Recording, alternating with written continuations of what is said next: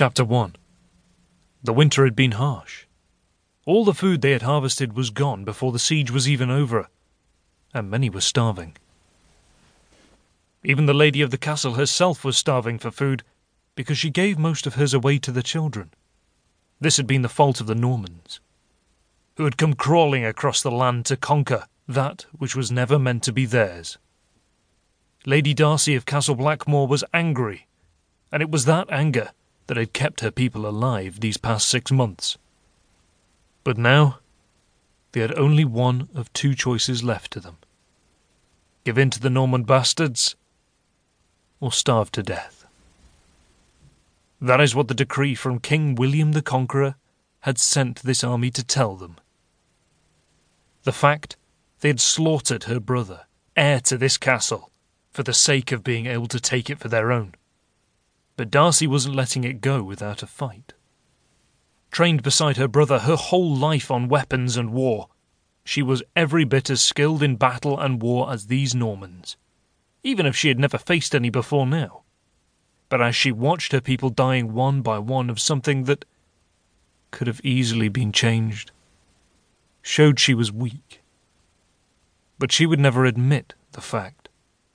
The only reason she was now in her mail and helm lifting her sword, ready to cut down any Norman who came her way, was because her stepmother, the deceitful bitch, had finally escaped her chamber where she had been locked away and made it out of the castle. Once out of the castle, she had given away the secret to getting within its walls. Darcy would rather die on the end of a Norman blade than let them take what was hers now by right of blood. Her brother's warriors, who had stayed behind when he left for war, lined up on either side of her, swords ready and shields up. Fire blazed on the other side of the outer walls, and the battle cries and screeching of metal, meeting metal, filled her ears and made her grin grimly. A thundering boom filled the air as men from the outer bailey crashed into the heavy wood door that protected the inner bailey. The wood bowed, but held.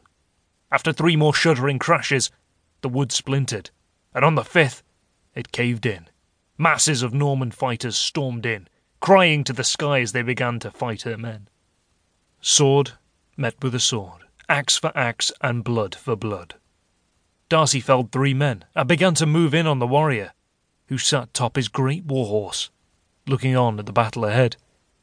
10 guards surrounded him, and she snuck up on their side.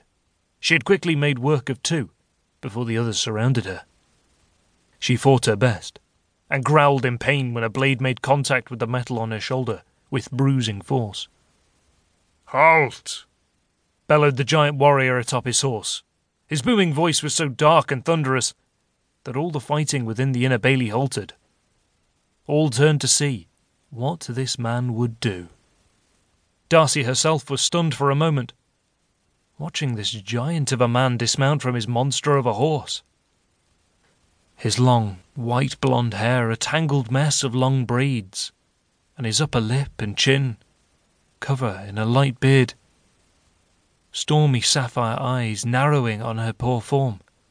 He was so very, very handsome and deadly, and at the moment so very, very murderous, as his gaze zoned in on her and smiled darkly. Without taking a moment more, she lunged away from the brute she had been fighting and lifted her blade against the man now coming for her. His men began to close in, but he waved them back as he drew his broadsword. It was so large it looked like a claymore. Darcy narrowed her eyes.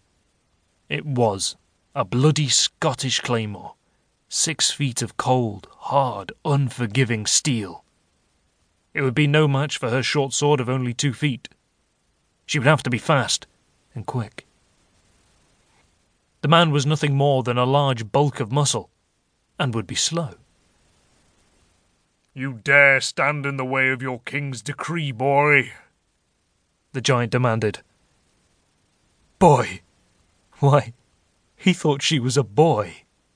She nodded and tightened the grip on her sword. "Then you will pay the price,"